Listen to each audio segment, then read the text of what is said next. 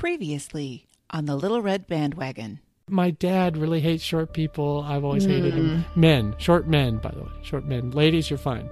Short men, I hate you. Just kidding. Welcome to BatchCon, Rhode Island. I understand your passion, Anne. I understand your passion, but I expect better from you than lies. It's not my passion we're talking about. It's your passion. This is fine, but doesn't every other country on Earth use bidets a lot more than we do? I don't want to join him on the faculty of No Fun University. Right? If you could kindly set us up with one shrimp and one oyster per boy, we will gladly tip generously. I'm not sure there's a band that I hate more than Smashing Pumpkins. I hate them so much. I can't listen to them. I can barely talk about them, and I had to turn this episode off when he said their name. There had to be some fluids exchanged in some way. But Andrew, you're a fucking asshole. I left a lot on the table. Oh, how dare you? Because it seems like an endorsement from LRB. Yep. You know, like the LRB people love it. No, we don't. And the souvenir she brought me was a t-shirt that said, "The man," with an arrow pointing up, and "The legend," with an arrow pointing down. Oh, God. Oh, no. Oh, God. And I was like, I'm sorry, ladies. I'm really sorry for all the years. Really sorry. Holy cow, Anne. Richard Marx is hot. He refers to it several times as the Black Panther movie, which I'm not sure what that's about. And Andrew said that they look disheveled. Oh, really?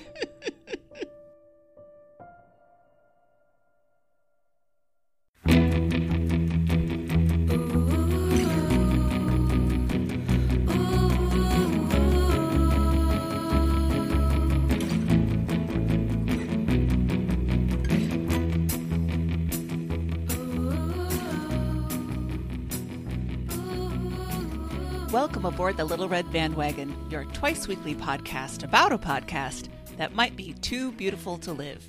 From the Stick of Butter Studios in New Brighton, Minnesota, I'm Anne Lundholm. On Fridays, we bring you shows on a variety of topics, some TBTL related and some somewhat less so. But today is Monday, and we've got a fresh off the grill recap of the previous week's episodes. As always, we'll handle some LRB business, we'll bring you the week in review, do a little housekeeping, and let you know how you can get involved with the show. And joining me to get the ball rolling are two of my very favorite people. From Glassman Subaru Studios in Lincoln Park, Michigan, it's Meredith the MVH Van Harn. Good morning, Meredith. Good morning, Anne. And from Million Mile Studios in Kenmore, New York, it's Bobby, who needs a nickname, Pape. Good morning, Bobby. Good morning. The mixer is still for sale if anyone's interested. I'm more interested in how your JetBlue miles balance is looking today. Well, I just purchased a big block of airfare last night. With points, so I think I'm down to about 31,000 points at the moment. But when you're only flying an hour at a time, those flights are only a couple thousand miles apiece. Yeah, but it all adds up. Oh yeah, absolutely. I am only, a few months away from the movie Up in the Air being about me. I do want to go back. Have you gotten any interest on that behemoth of a mixer? A little bit, actually. I was surprised to get a nibble on Facebook through a friend of a friend who might know someone who might be interested, so who knows if that'll pan out. The Craigslist ad I put up has gotten me several spam texts of people offering to send me money through PayPal for it, and also to cover the shipping because they can't actually come here to see it themselves. Sounds legit. Yeah, absolutely. Totally. Just all they need is my bank account and routing number and my social security number, and then they'll give me thousands of dollars for this mixer. I see no problems. Yeah, so far nothing super useful yet, but I'm still hoping. All right. My heart looks at it and weeps softly. Well, yeah, there's a whole contingent of LRB, TBTL, preheated listeners who want a joint custody situation, but what you're not understanding is it's heavy as fuck. That's why we'll get the skateboard. All right. Okay, let's talk about Friday's show, since we kind of got into it already, which I called on the run sheet Hanging with Hillary. It's kind of a grab bag show with Hillary Livingston Butler, who I just love listening to because her energy is the Of the Dallas best. Livingstons. Yes, the Dallas Livingstons. Her energy is so amazing to listen to her. I just can't help but have a smile on my face when she's talking because she's so animated and interesting and really fun. And you guys talked about a variety of things, including the mixer and the Butler's bedtime routine and this Austin meetup that you guys are going to have in May, which I'm a little sad about missing, but I then remind myself that it was my choice, that I could have gone had I decided that that was reasonable. So I'll look forward to lots of pictures and updates from you guys when that happens. Of course. And then also some nickname talk. And I think there are plans for more nickname talk in the future because that seems to be a fertile topic. Yeah, well, we still have several co-hosts who have not given their life history of nicknames yet. And if Mike and Hillary proved anything, it's that there's a lot of discussion that can spin out of that. We had, so I'll be honest, I put together the run sheet for having Hillary on. We didn't have a real anchor top story kind of subject we wanted to talk about with Hillary. We just wanted to have Hillary on the show because she's so infectious. And also she bought a microphone like a year and a half ago and hadn't taken it out of the box. And we felt like that was an injustice to people who listen to podcasts. And then nickname talk happened. And I just thought, well, it's been a while since we've gone down Mike's list of nicknames. I wonder if Hillary has any too. And she just wrote back and said, yes, we can discuss this. And it ended up being quite a journey. I wasn't sure we were going to have enough content to fill an episode, just sort of hodgepodge potpourri like we did. And honestly, we ended up having to cut some things short because there's just always something interesting when Hillary's involved. You know, one of my favorite spin-offs of nickname talk is pet nickname talk. I've asked on Facebook for everybody to tell me all the names of their pets that they call them, not their actual names, but what's their actual name, and then tell me all the 20 different nicknames that you have for your animals, because they never make any sense. They never have anything to do with the name, and they're always great. So I think that's another deep vein we could mine. We got to put that in the follow-up file because we've already got a candy survey in the works. Yes. And we can only ask people for so many survey facts at a time. Well, speaking of candy, I did not realize that that was going to hit such a nerve with people. I guess I am not the only person who feels very passionately about candy. But so Christy and I got presents this week. I came home from work and there was one of those big manila padded envelopes that have the Amazon smile on them. And you know that moment when you're like, what did I order? What did I order? But I opened it up, and it is from listener Justina. The note with it says, "Hi, Anne. After the Candy Clip show, I needed to share my favorite candy with you and Christy." She's getting her own bag. "If you are Polish, you grow up with these." And Justina obviously has Polish roots. And she sent me this bag of, I'm pulling it over right now, Milky Cream Fudge from Poland. Let me try my Polish pronunciation. It's going to be pathetic, but Krofki Milanowski. Krofka. Yeah, we went to school with him. Yes, which is a bag full of individually wrapped pieces of milky cream fudge. It's a kilo, which, as we know from our conversion lessons, is 2.2 pounds of fudge, Justina. What am I going to do with this? I've got some ideas. Yeah, now, can you I do melt too. that down and use it in some sort of magical confection? I don't see why not. Yeah. See, does it say anything? I mean, it's all in Polish. I don't know why I think I'm going to get anything from it. And it does, in fact, come from Poland. It's not, something manufactured in the United States. So this is fantastic. And I've tried it, and it does taste like real good fudge with that kind of dry, almost flaky, melt in your mouth texture that fudge has. So Thank you, Justina. I'm going to have to devise something to do with this. If Anne was ever going to be busted with a kilo of anything, it was going to be milky cream fudge. Ain't it the truth? And continuing on an update from the candy episode, if you haven't hung out at our Facebook page in a while, we got several really fun discussions on candy-related matters. And one that was so interesting, I did want to bring it up on the show, because Andrea said, what about Raisinets? Because they're disgusting. Can we talk about candies that are the worst? And then I thought, God, we should have done a worst candy bracket instead of a best candy bracket.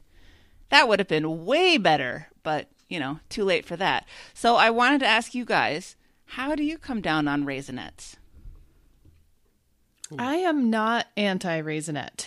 I think they can be good in movie popcorn. I don't know why that would be your only choice, but if that's what's available, if you mix those up with some popcorn, I'll deal with that. I mean, are you a raisin person in general?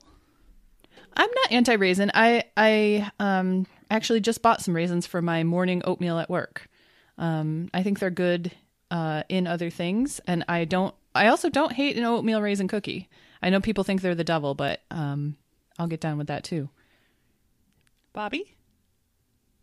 I don't hate raisins. Hate is a strong word, but I don't go out of my way for raisins. If they're in my oatmeal, I'll eat them.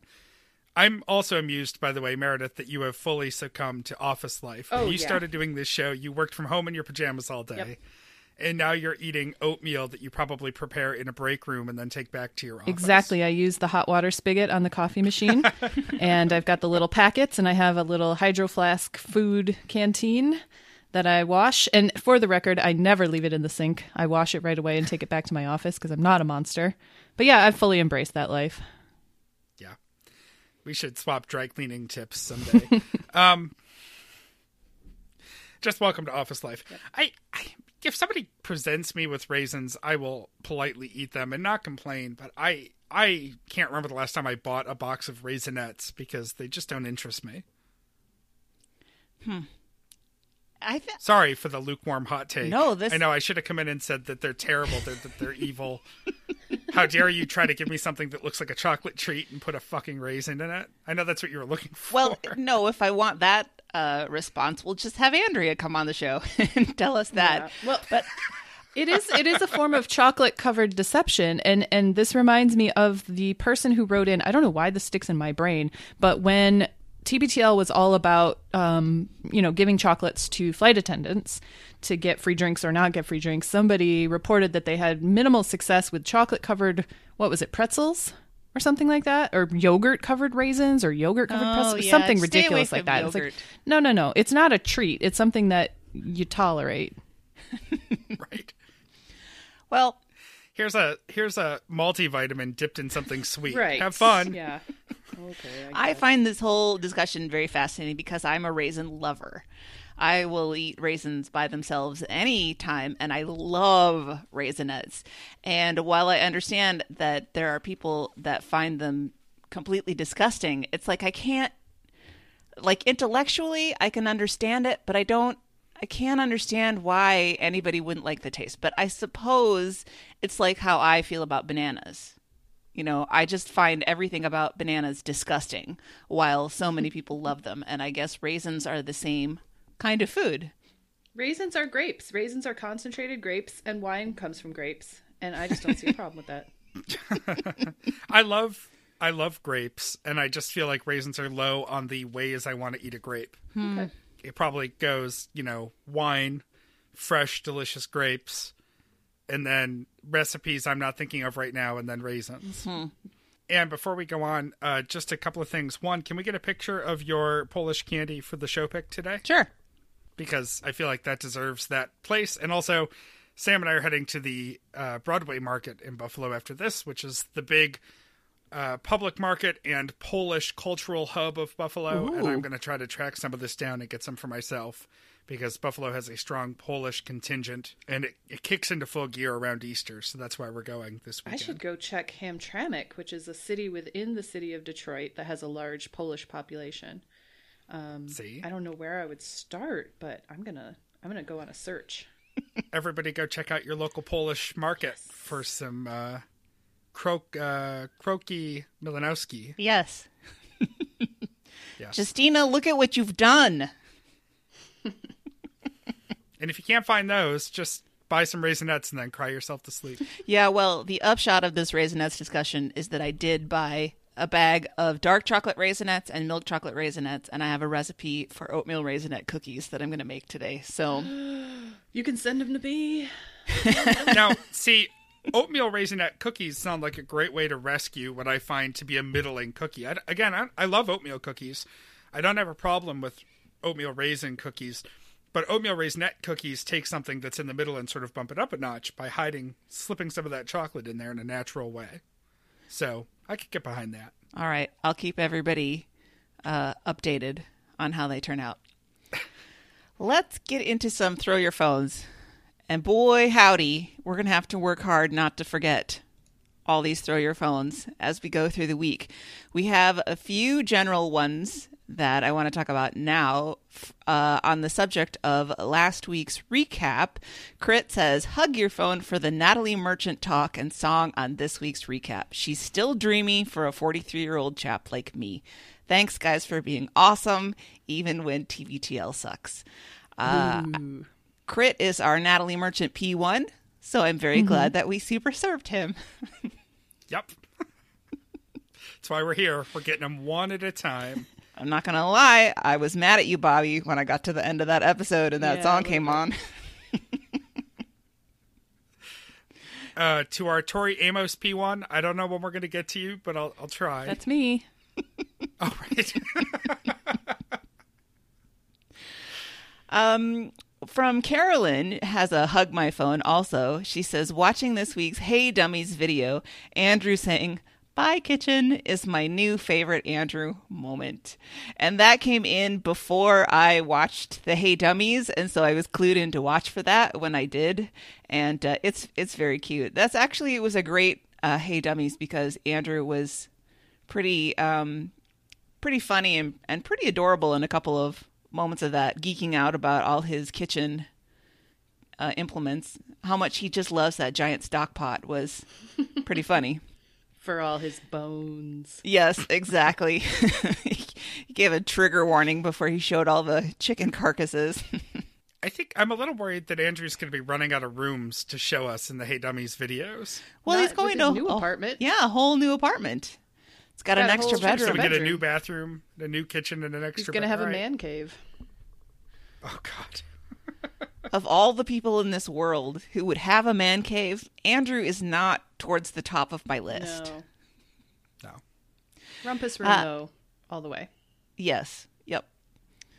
Rumpus room is not gendered in any way, so I can approve of that. Can you dim the lights and cry in a rumpus room?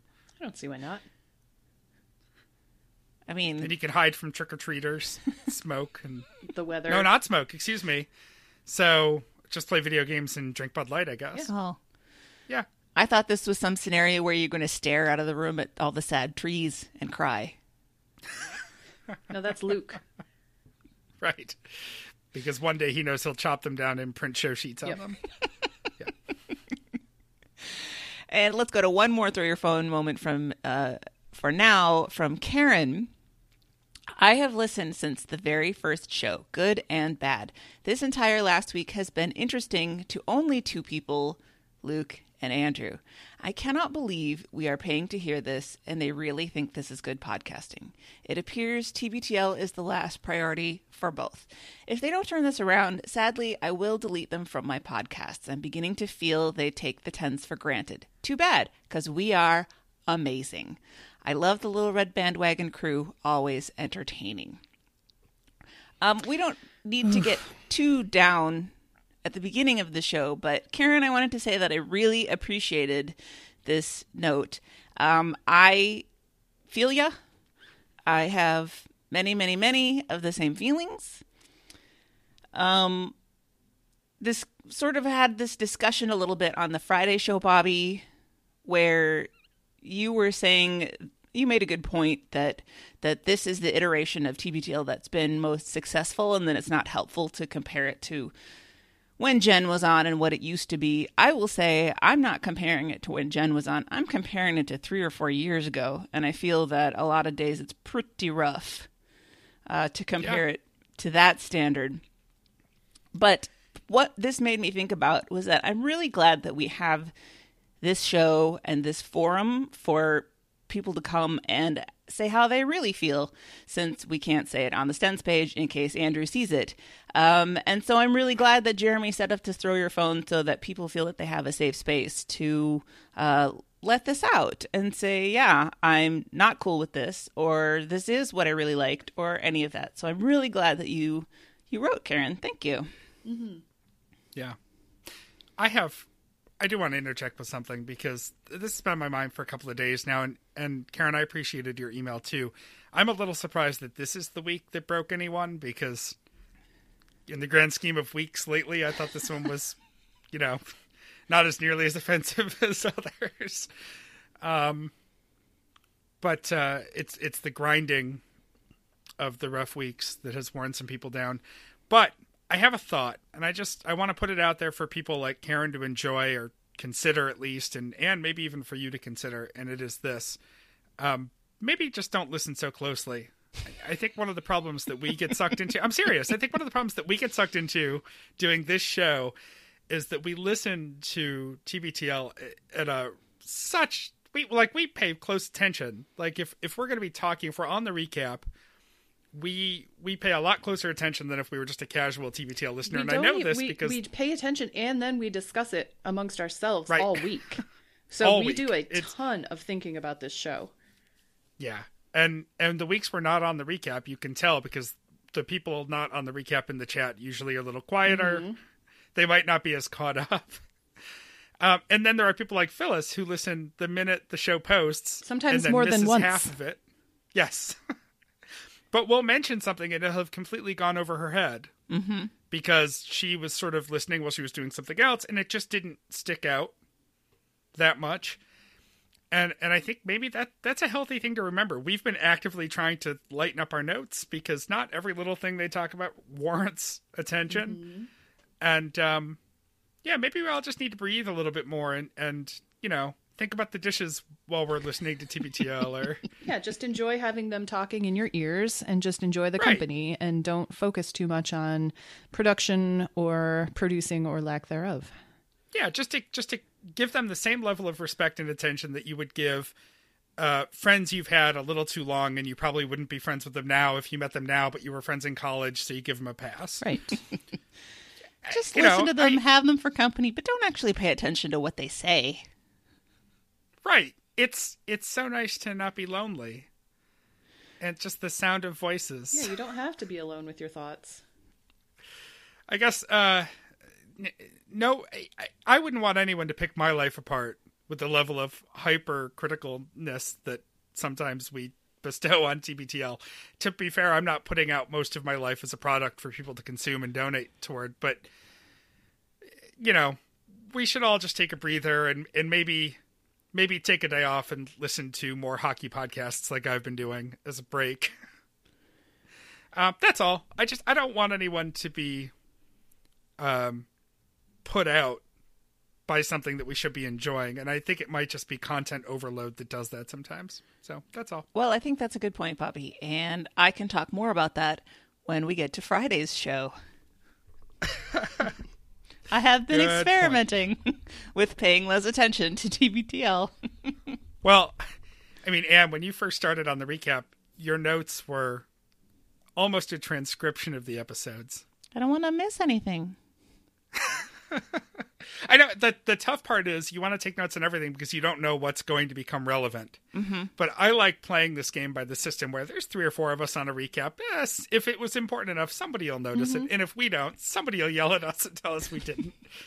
Well, that is one of the things before I was on the show. When I used to listen to the show, there would be a topic that I was like, all right, they're going to talk about this. I'm going to listen. I want to know what they think about it. And then you wouldn't. And I'd be like, how can you miss that? So I don't want to miss anything. I don't want anybody to be listening to us and be like, I cannot believe they skipped that topic. Well, if we do that, they can send us a throw your phone. Or they can buy a microphone and just join us as a co-host. Mm-hmm. Oh, that's a good idea. Maybe we were doing it on purpose to get you in our trap, Anne. Yep. Come whitewash our fence. You have to edit, though, too, because it's not fair to just... Yeah. Anyway. Well, your cunning trap worked. Congratulations. Shall we go to... Yay, thanks, Anne. Should we go to the week in review? Sure. I'll start us off with Monday, number 2599, Messin' with Mario.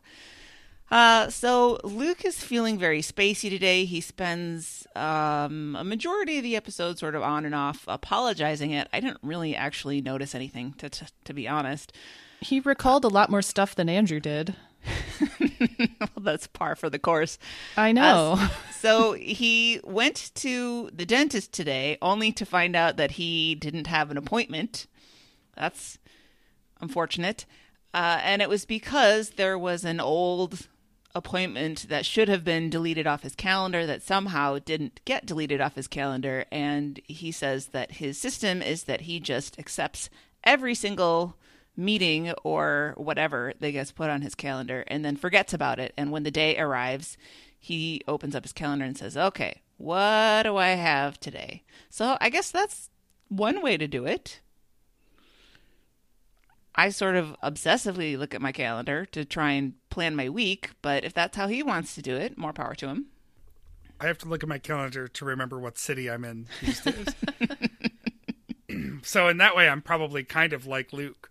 It took a lot of willpower not to just start inviting him to things, to start emailing him calendar appointment additions. Mm-hmm. Yeah, I'm sure he would appreciate that a lot. Well, Andrew didn't share your restraint because that was a major point of today's episode. That was pretty funny, actually, how they kept pushing their share a laugh with your friend back by 20 minutes or half an hour. Well, I think part of his problem with it also is, I don't know, having your wife set your appointments. Maybe this is just me not getting married, being married and having a partner, but should a 41-year-old man have his wife making his doctor's and dentist appointments? I say no, but maybe that's the difference between him having them and not having them, clearly, so she does it. But if I was Carrie, I'd be like, your mouth's disgusting, you can't kiss me until you see the dentist. And then there you go. It's up to him. Agreed. He's a grown-up. I'm 32. I'll let you know in 9 years if Sam is scheduling my doctor's appointments. So far, she's not. Good. I'm proud of you. Yeah. I know I'm a grown-up.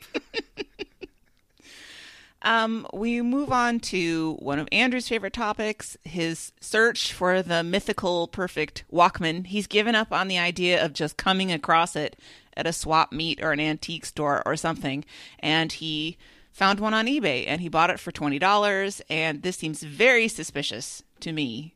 For when they talk about how all the Walkmans you can buy are broken and for parts and more expensive, and now he's got this one seemingly for $20. So we'll see how that turns out, but he's very excited. And he pairs that with this Archie's Double Digest that he threw away and then unthrew away when he was packing to move, because for some reason it has a hold on him and he can't get rid of it. And I have some books from childhood that I don't want to get away, but he seems very invested in his nostalgia for a childhood that he always describes as sucking. So I don't understand. I understand. A simpler time? He wants all the good parts of childhood that he either didn't have or did have, but that got buried by the bad stuff. He's old enough now to bury the terrible stuff, and he wants the good stuff. This is just like when I got to college and was doing my own grocery shopping. I mean, I was doing some of my own grocery shopping in high school, but when I got to college, it was really on my own for the first time and started buying like Capri Sun.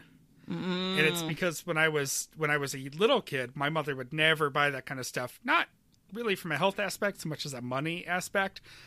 So when I had a little bit of disposable income, I just started buying all this crap that kids want because I never had it. And, you know, I was fulfilling a part of my childhood that was lacking then. I mean, not to psychoanalyze Andrew, because I am woefully underqualified, and we don't have all the puzzle pieces to do it. My guess is that, you know, these were happy elements, and those are the ones you want back. So is this a little bit like Luke and the skateboard, then? Absolutely. Absolutely. This is his skateboard, and hopefully his new apartment is a slow, low slope at an airport. Carpeted. Well, in that case, then I approve of the Double Digest because it's way less expensive than Luke and the skateboard.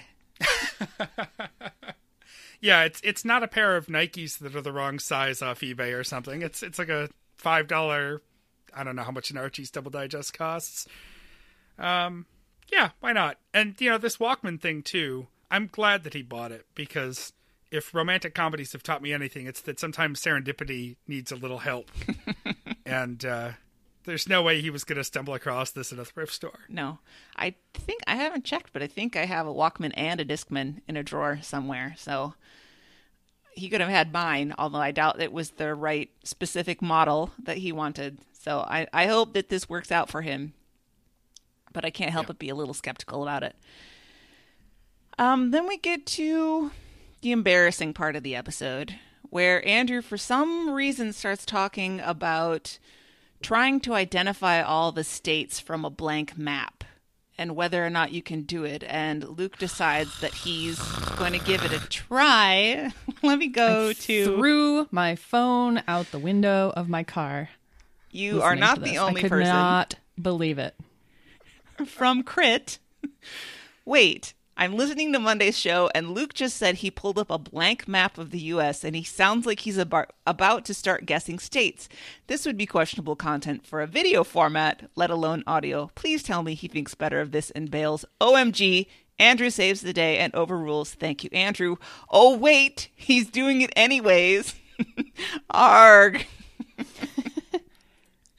I think that's a pretty good summary of our reactions going along with this journey. I just want to say to everybody, never test yourself on geography in public, because you will be embarrassed. You will, when you realize that you are one state short and find out that you forgot about New Jersey.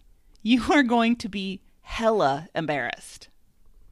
If you want to be super embarrassed, you can go to Sporkle.com, which I think Andrew mentioned later in the week, which is a great site for quizzes, and do the state capitals quiz. I got to 47 state capitals, and I could not remember the last 3, and I was embarrassed for myself in the privacy of my own house. No good can come from doing geography in public. Mm-mm. Not that stopped Luke from trying. Top story of the day. I'm just trying to figure out which one stumped you. I was going to just jump in and say, like, fucking Pierre, South Dakota, but I had to look up a list first because I didn't know.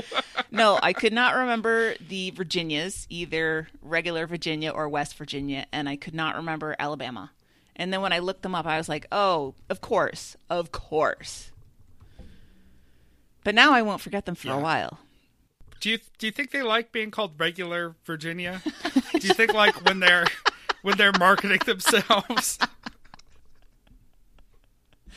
As long as I remember that Richmond is the capital, I think I'm okay. They can't be mad at me, right? It's like regular Virginia is for lovers.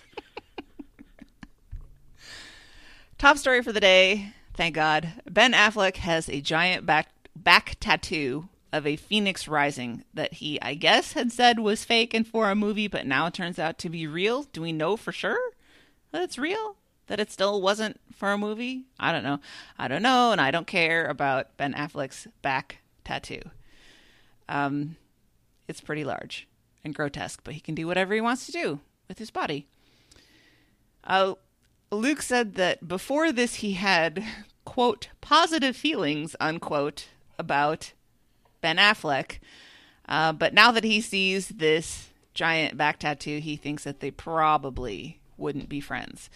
To which I say, it's well known that Ben Affleck has had a giant gambling problems. in the past. So I think he and Luke would be very good friends. I think they could go to Vegas together and have a great time. Then Luke says it would hit him harder if it was Casey Affleck, because for whatever reason he likes Casey Affleck better. Maybe? I'm trying to come up with more movies that Ben Affleck gambled on, but really most of everything he's been in has been a hit. Casey Affleck I like because he endeared himself to me with that Saturday Night Live Dunkin' Donuts commercial he did a couple of years ago. That was great. Which is still one of my favorite SNL things ever. I like that commercial very much, but Casey Affleck is a gross person. And so say a number of women that he at least sexually harassed, if not an even worse.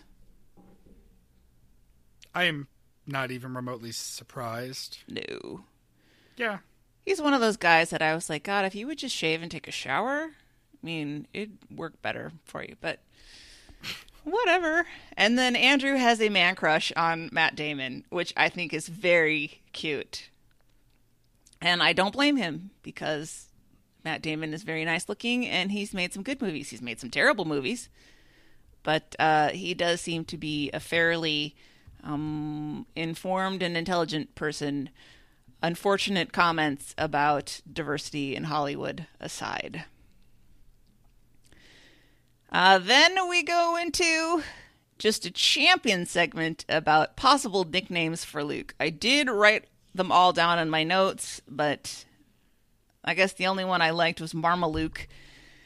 And then eventually they settle on Lurk as the winner.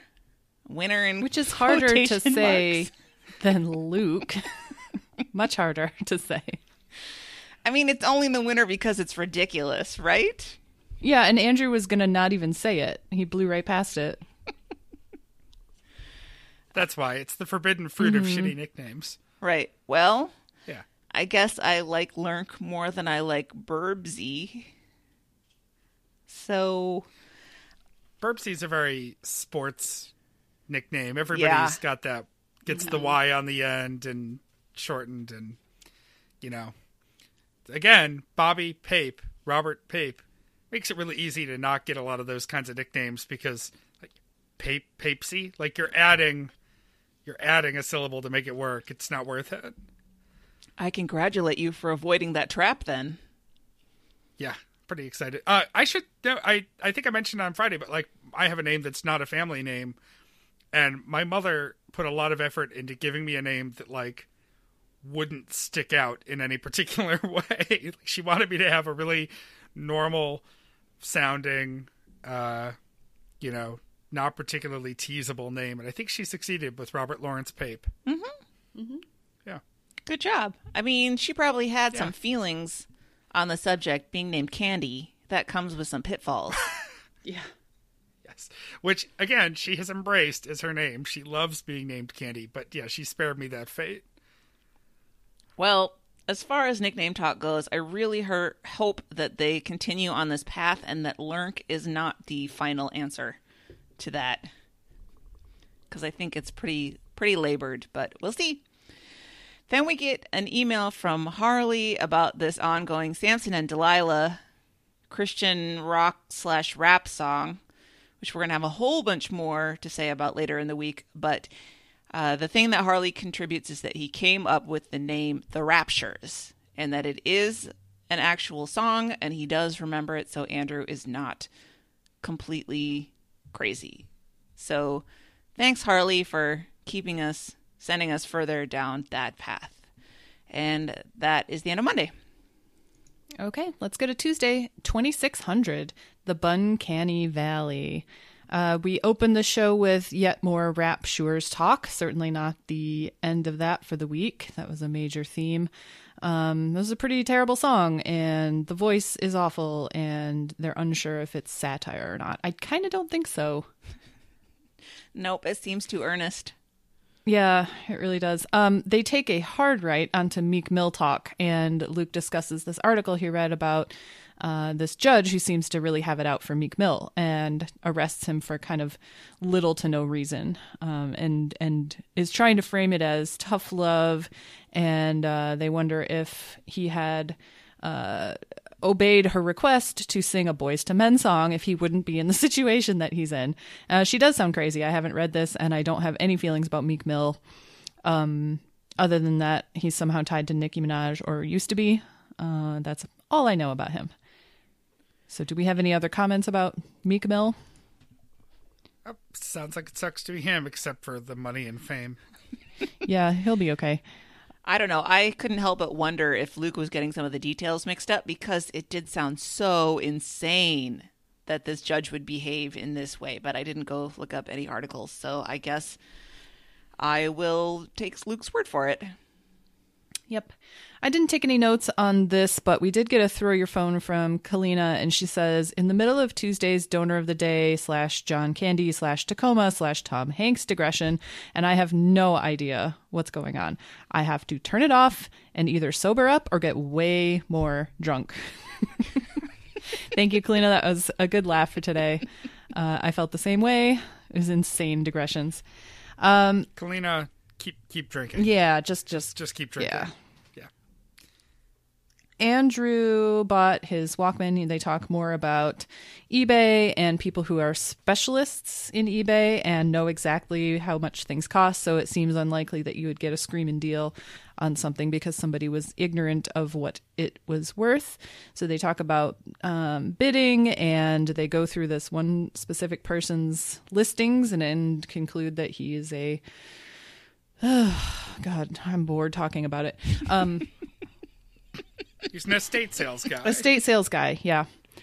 And Luke mentions that he accidentally has purchased things that were dollhouse size, not realizing that he was buying the miniature version of a thing, thinking that it was just a great deal. It is very funny. There's a couple of memes floating around where I've seen like a tiny set of like doll leggings that somebody bought thinking that they were like grown-up size. Oh, so good. See, we thought that Luke had only purchased 2 boats, but what we don't know is all the boats that are in his office. He's got so many little tiny boats in his office, yeah. Next up is this WBUR show pitch, and I really just cannot believe that this went as far as it did, and I'm kind of mortified on their behalf.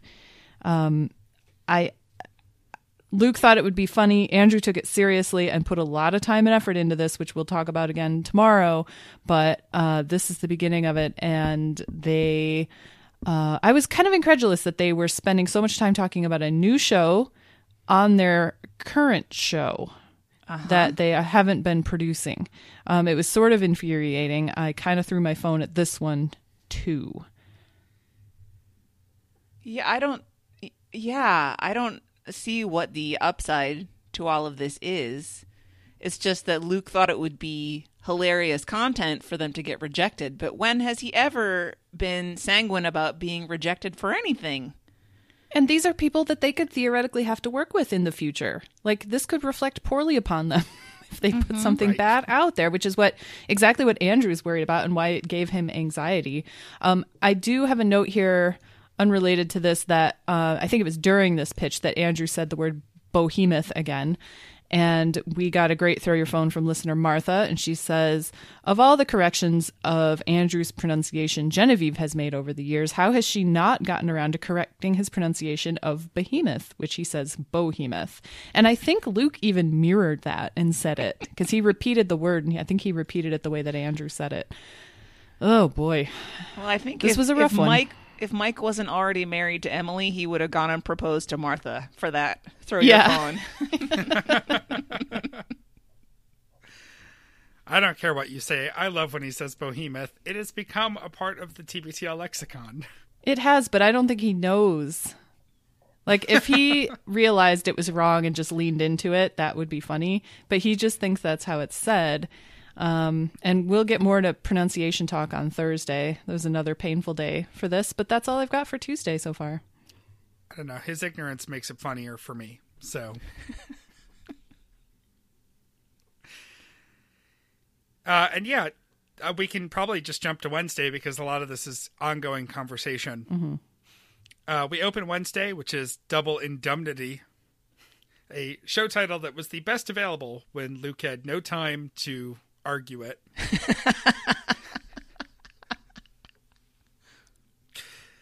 We open with more talk about the Raptures and the Samson and Delilah song, and this is my indulgence, which is that I picked this day before knowing I would be featured a little bit on this day.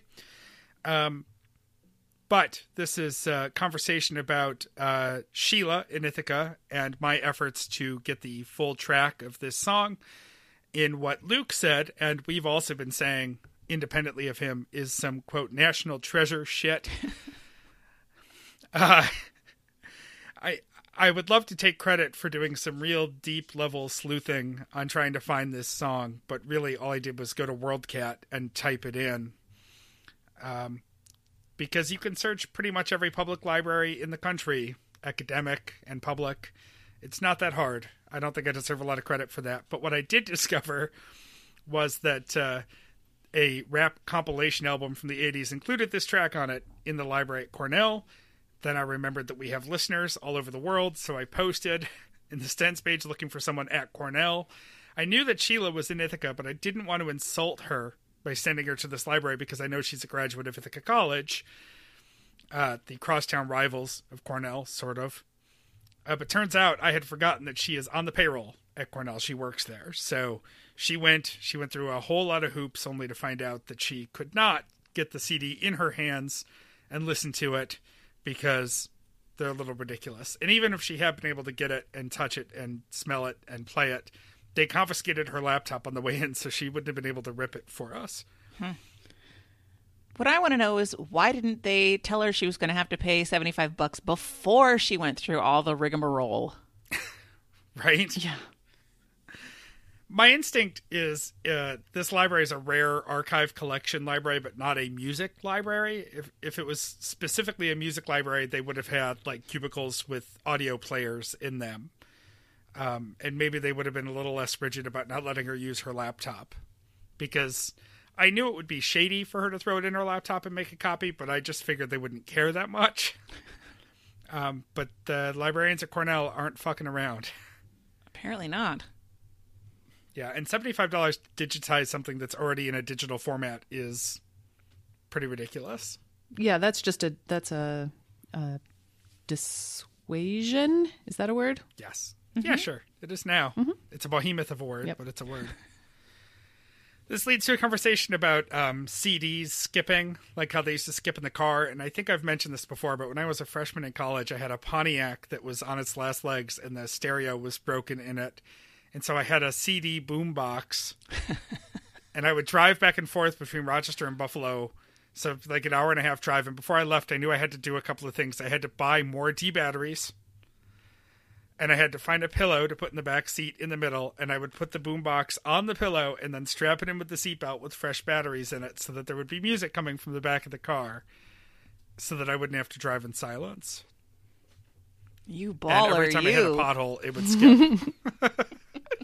Oh yeah, I was so painfully single during this part of my life.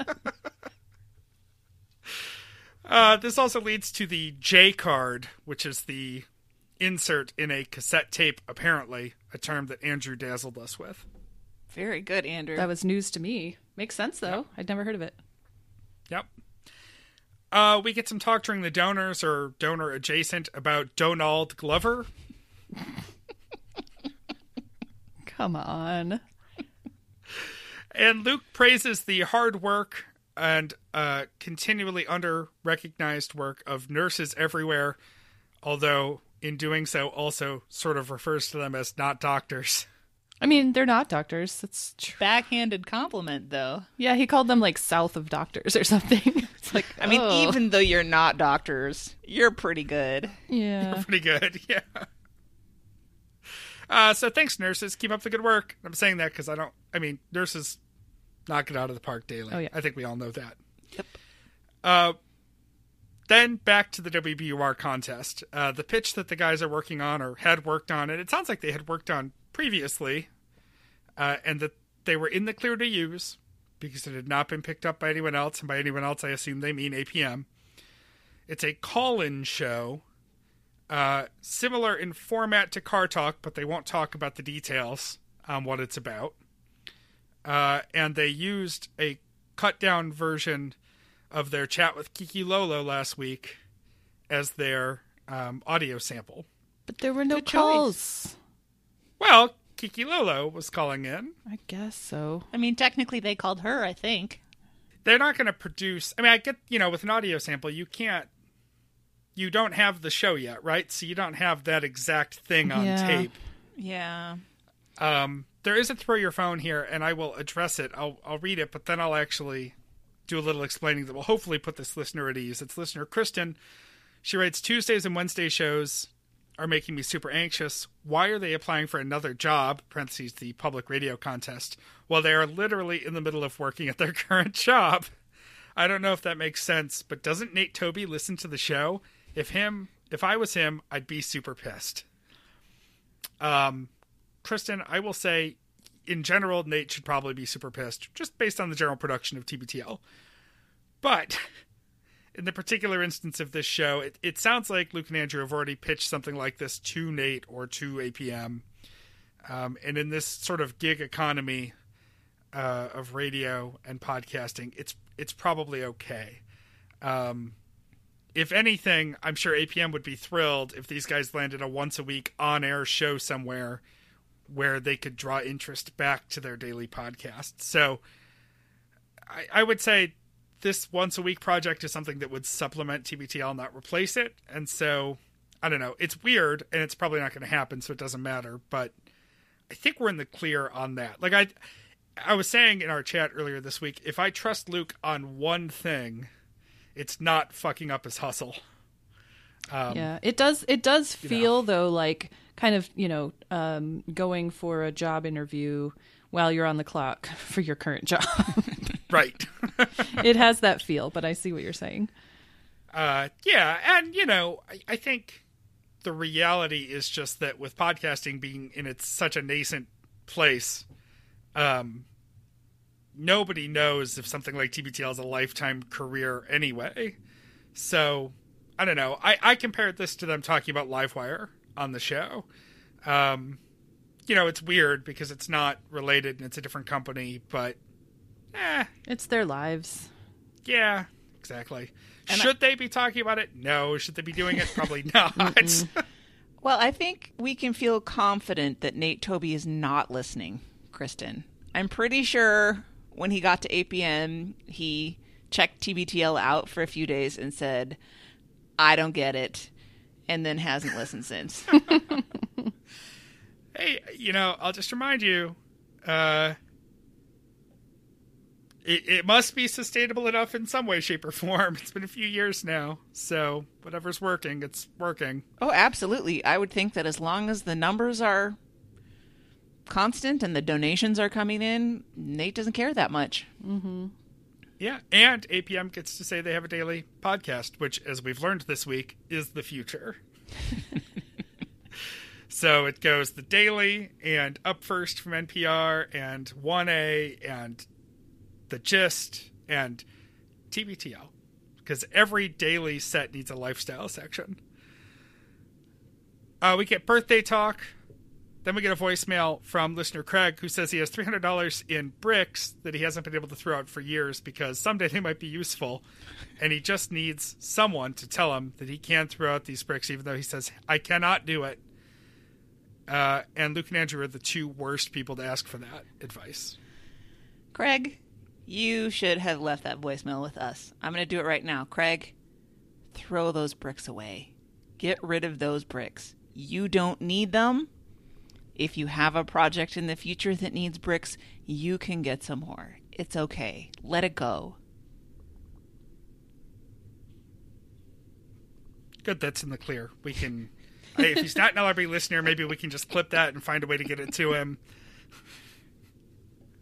I'm with you. Thank you, man. Mm-hmm. All right, let's go to Thursday, 2602. A boy named Shithulu. I'm so glad I didn't get thirsty. Okay, we can jump right to this. Come on, it's Cthulhu. That's what everybody course. says. Of course. Give me a bark. We opened this show with a Mall and Night Visitors talk once again. I don't know why this stupid musical keeps coming up. I was also in it as a child, so my ears perk up every time Luke talks about it, and it seems like it comes up every couple of weeks. And it's bad. It's just objectively bad. It's not good. And we have to hear these songs all the time, I feel like. And Luke plays the one that the mom sings before she steals from the three guys. And it sucks. Every time I hear the title, I think it's prostitutes. I think Amal has got some game or Craigslist or something. Amal's making some friends late at night. And there is a song with the lyrics, "This is my box." Come on. I never travel without my box. Right. Right. We take Rudy to Dream Court because she's making cute little yelps in her sleep. I love it when dogs do that. Molly, late great Molly, used to do that all the time, and it was hilarious, except when it woke me up at night. Not hilarious. There's some discussion of a possible Chris Hayes podcast. And then we move on, for some reason, to Puppeteers for Fears, and this is where the Cthulhu talk comes in, and Luke calls it Shithulu or something like that the whole entire time, and About it just 40 made my million ears times. Yeah, it made my ears bleed every time he did it. We did get that gem about the joke that Carrie sent to her friend, and she responded that, thank you for noting this, by the way, that I thought I had put my smiles away for the night, which is so cute. Mm-hmm. Yeah, it is. That was the best part of the episode, and it came from somebody 2 degrees away from the show. We learned that the weather app Dark Sky made a mistake and freaked people out with a very strange weather prediction in certain areas. I do love this app, I have to say. I have a really hard time paying for apps, but I paid for this one and I don't regret it at all. There's something about the intangibility of an app where I'll spend $100 on garbage I don't need at Target, but spending 99 cents on a useful app that could help me improve my day every single day, I'm like, I don't know. But I did bite the bullet on Dark Sky, and I love it, and I don't care that they made one mistake. It didn't affect me. It's a really fantastic app. It tells you like hour by hour weather. When it rains, they're kind of obsessed with storms, and so like when it rains, it'll say, heavy rain for the next 30 minutes, stopping at 4:32. It's really, really exact, like down to the minute weather, and I love it. Does it give you alerts, or do you have to open it? Yeah. It'll say like weather, rain starting in 5 minutes in wherever you are. Yeah, it is great. Maybe I'll get it. I love it. They talk about weather some more, and we get a gem of Andrew calling himself a shut 10, or he would be a shut 10 if he was a listener to his own show. That's a really great name for us. He wonders if maybe all his tech in his life is conspiring against him to keep him inside. And he notes that he's only happy when it rains. And there's a lot of good garbage jokes. Yep. As in, I think there was one. One? Well, still funny. They note that Andrew hates the sound of the Pitch Perfect movies when Vives is listening to them. And Vives hates the sound of baseball games when Andrew is listening to them. So quid pro quo there, I guess. I have to say that I was very anti the Pitch Perfect movies before I saw them. But then I saw them and I love them. Well, they're satires. I know. They're so good. They're so good. Luke starts a new segment called Random Acts of Audio, and he plays the DuckTales theme in Hindi. And I was like on the edge of my seat when this started, because I was like, is this just going to be a thing about how other languages sound weird? And I was like, ooh, please don't be that. And it wasn't really. It was kind of interesting to listen to. And then we got a great bit from Baron Vaughn about, not specifically the DuckTales theme, although he included it. It was about how earnest and going all the way these cartoon theme songs were. And they were really great in the 90s. Cartoon theme songs were wonderful. And I feel like that's an art that's maybe kind of gone by the wayside for the most part. Luke talks about Jem, the cartoon Jem, and the Misfits, and how much they love the Muppet Babies. And they played the Muppet Babies theme. I used to love that show as well when I was a kid. And that theme song is weird. They'll make your dreams come true. Yep. What are they talking about? Ugh. Creepy. Yeah. And then they bring up Animal and him playing drums, which reminds Andrew, I think, of Fred Armisen. And he mentions his Fred Armisen's recent stand-up special called Stand Up for Drummers, which I actually happened to watch unrelated to the show a couple of days ago, and it was awful. It was awful. I could not. It was so bad. And I went online to look at reviews to kind of validate my feelings, and everyone's like, it was pretty good. And I was just horrified. I could not believe that people thought it was interesting. And now I felt kind of opposite the way that Andrew did about it, because he did some quote unquote stand up first, which was him just being like, jazz, right? I mean, literally, he just said, like... No wonder you didn't like it.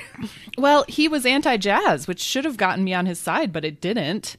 And he just kept saying, like, type of music. I don't like it. That was his stand-up. And it was terrible. And then he did kind of Drums Through the Ages, which is where Andrew lost interest. But I thought that was the only... It wasn't funny, but I thought it was the only interesting part of the whole production. And apparently...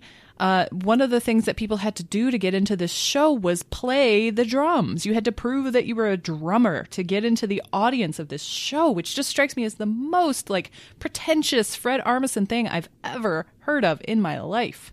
Oh, it made me, the whole thing made me so mad. Well, I mean, it's not like he made them all play a real instrument. Ooh. No, that was intentionally hyperbolic. Drummer burn from Bobby. No, it's not like, No. It could have been bass. Anyone could have gotten in. But drums have a small skill set. Dang, Bobby. Hot take. I don't know why. I just decided to piss off all our drummers. Direct your emails to... Well, all right. I may be in the minority. I don't know. Because Luke and Andrew certainly seem to... be enamored of Fred Armisen, but I've always found him to be so creepy.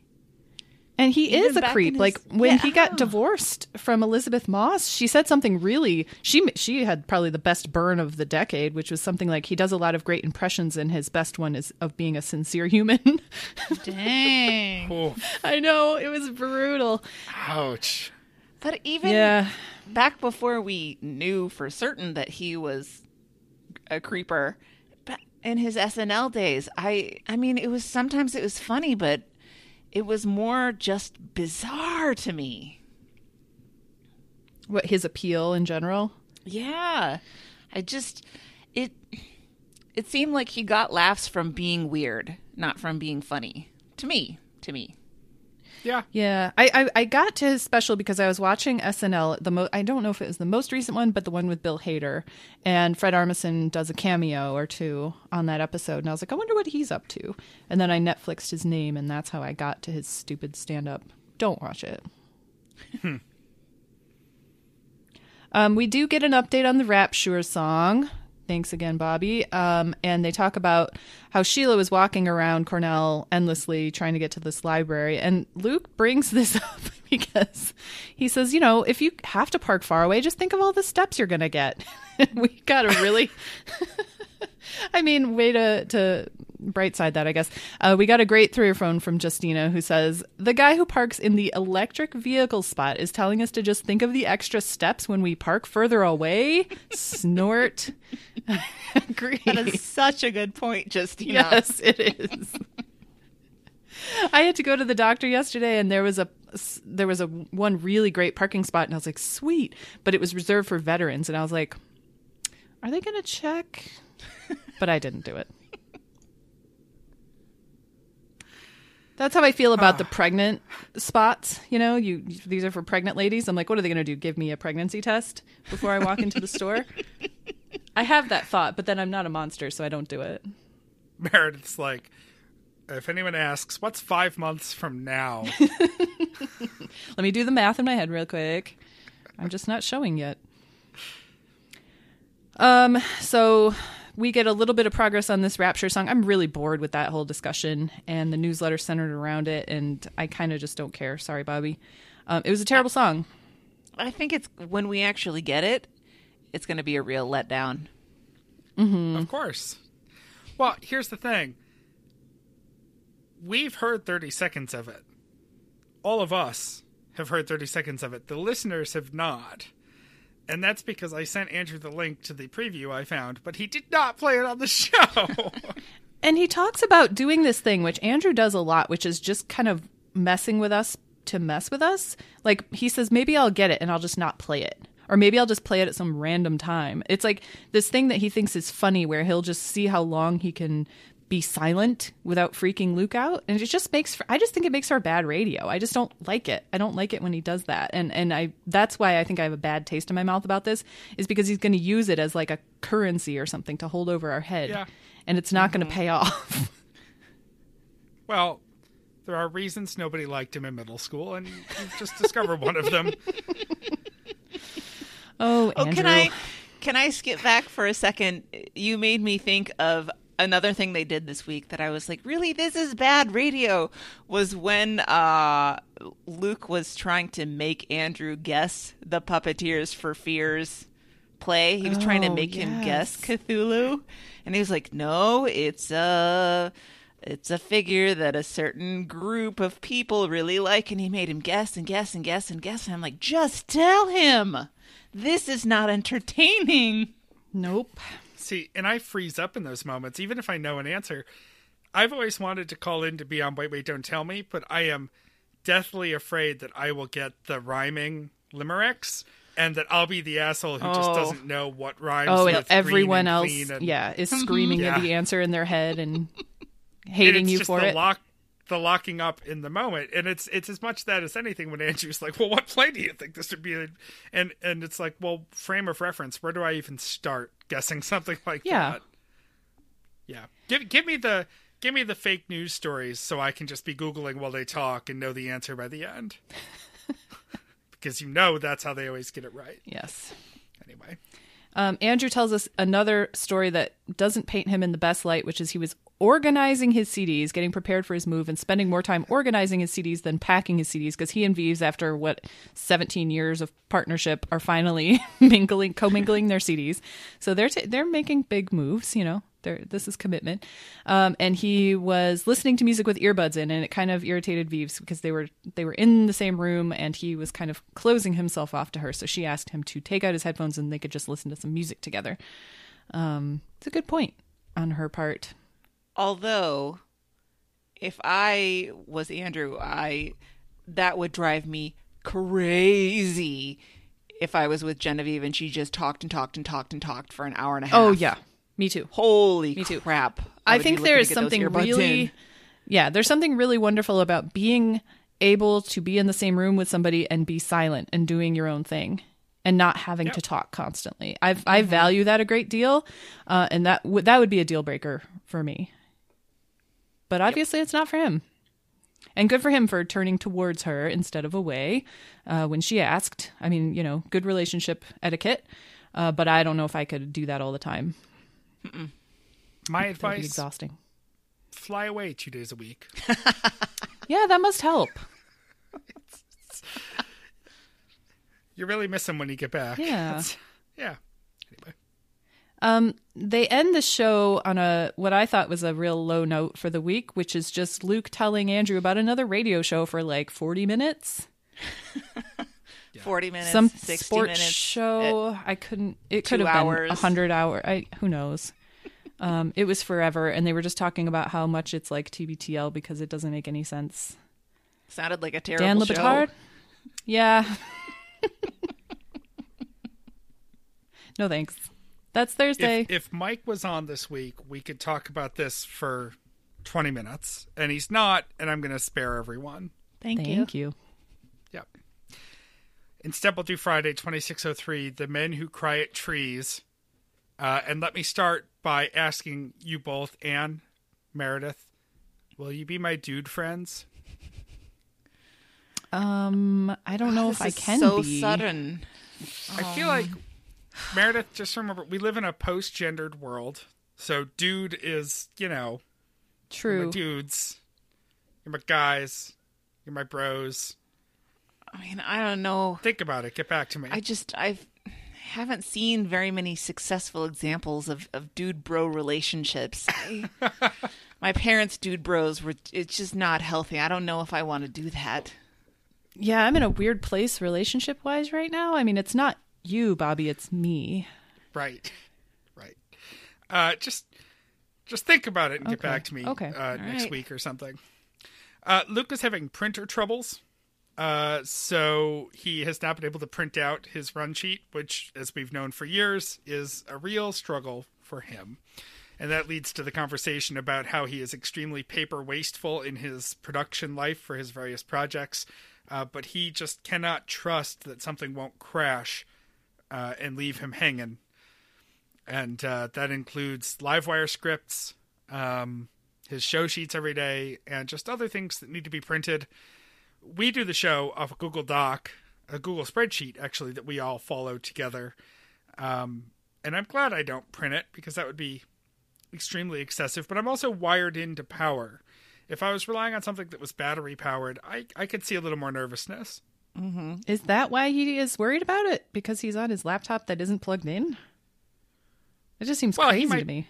I think for the laptop situation, it's not wanting to switch screens between the run sheet and other things. I mean, because he's got to have the run sheet in eyesight at all times because they follow it so closely. Maybe if he did have the run sheet on his computer, they wouldn't play so many YouTube videos. Ha! I will say, when we're doing the show, I have a very specific way I set up my laptop screen. So, like, I have the Audacity. So we each roll in Audacity. It's a peek behind the curtain, which is an audio program. I have the time ticker running across the top, so I can make notes of when we stumble, and I sometimes just need to know where to add in your laughter when I make a joke and you don't laugh enough. And then below that... Oh, my goodness. Wait, should we do that again? Do you need that in the clear? Let's get it in the clear, yeah. Yeah.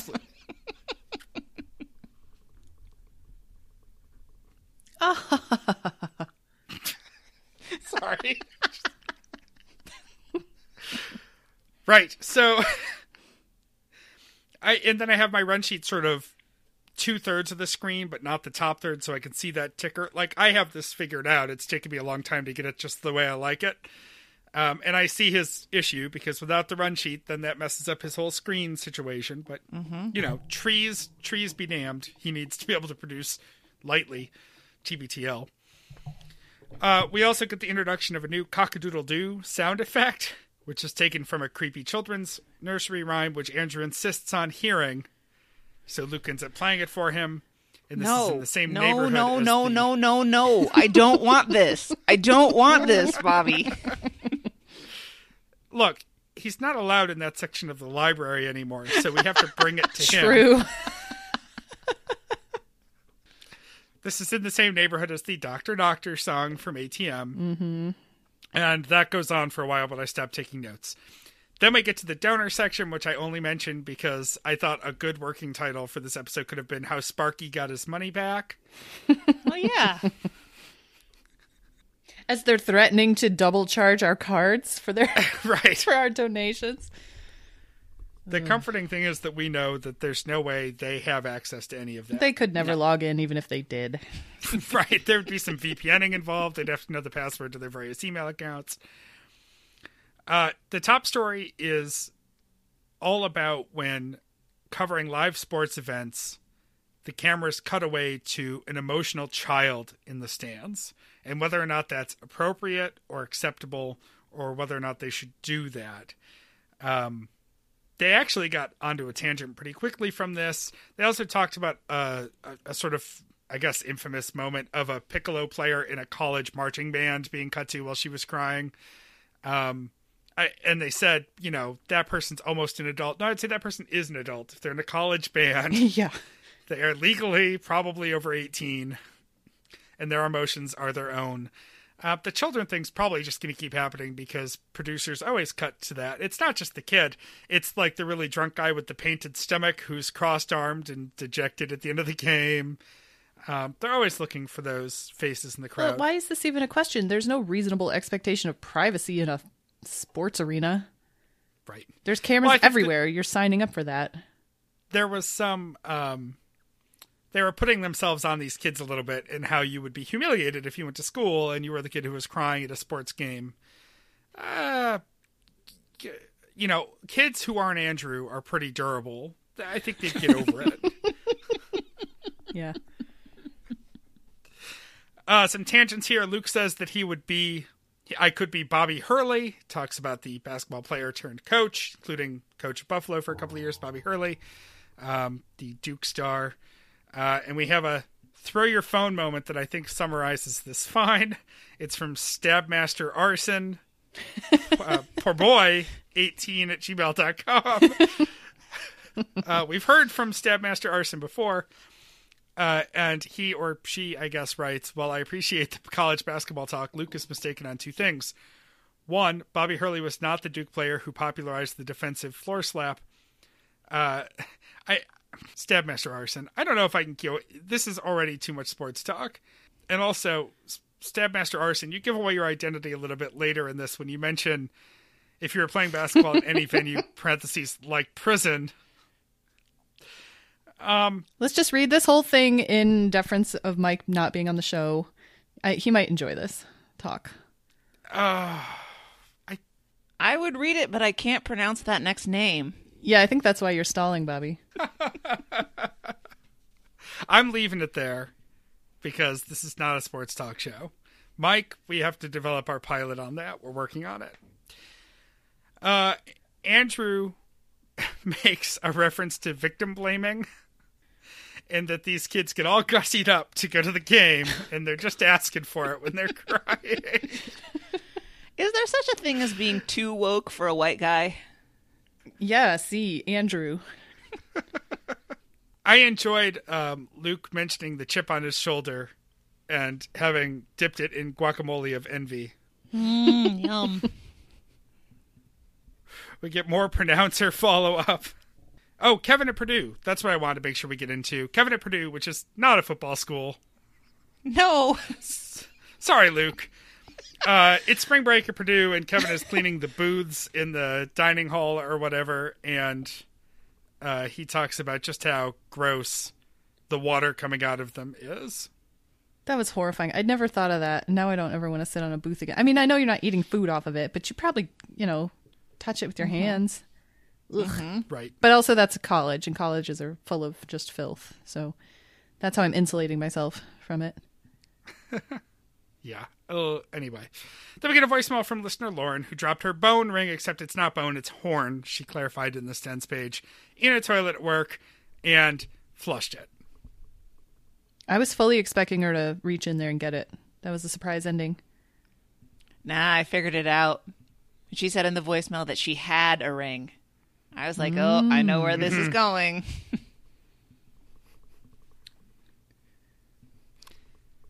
And I think that's it for the week. Oh, music for your weekend. Luke has Twin Shadows Saturdays. Andrew brings Nerds, Voila. And listener Kara brings Susie Quattro's If You Can't Give Me Love, which they didn't mention the title of, but it's a jam, so it was easy to find. How does Mike do that? Housekeeping. All right, it's a work in progress. Y'all should check out our merch. We've got some awesome stuff. I'm still singing the praises of my RAR tote. I love it. I use it all the time, bringing things like oatmeal and raisins to work. It's awesome. 10710.com/shop or littleredbandwagon.com. Our archive project is ongoing. Contact Christy if you want to be involved and archive your heart away. It's really fun. And you can also support us by buying stuff from Amazon. This is stuff you're already buying. You just use our link and it sends us a few pennies and we get to see the crazy things that you guys buy. And it gives us a reason for more content. So littleredbandwagon.com/Amazon. Hit us up. Doesn't cost you anything. Go to our Facebook page and check out the candy bracket if you want your nominations. We're going to close that poll up soon and probably do a show about it. So we want to hear your candy thoughts. We're going to have a bracket. And check out our sister podcast, Earbuds and Earworms. The most recent episode is about double entendre songs, double meanings. And with that, How you can get involved with our show, littleredbandwagon.com is our site. Throwyourphone.com for your hugs and throws. Got a lot of them this week. Thank you for that. We're on Facebook at Little Red Bandwagon. The show Twitter is LRB Podcast. Email us at littleredbandwagon@gmail.com. Voicemails and text messages to 802-432-TBTL. That's 802-432-8285. And Anne, why don't you get us out of here? Until next time, this is the next party. And we love you, Jen. We also love you, Steve Wojciechowski. You just wanted to prove you could say it.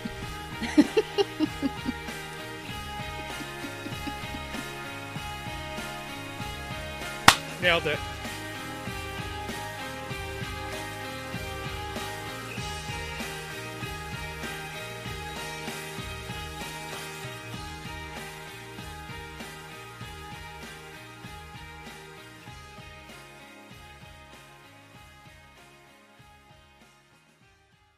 It got real kind of what's the word I'm looking for? It perfectly described TBTL. Self-indulgent. Self-indulgent.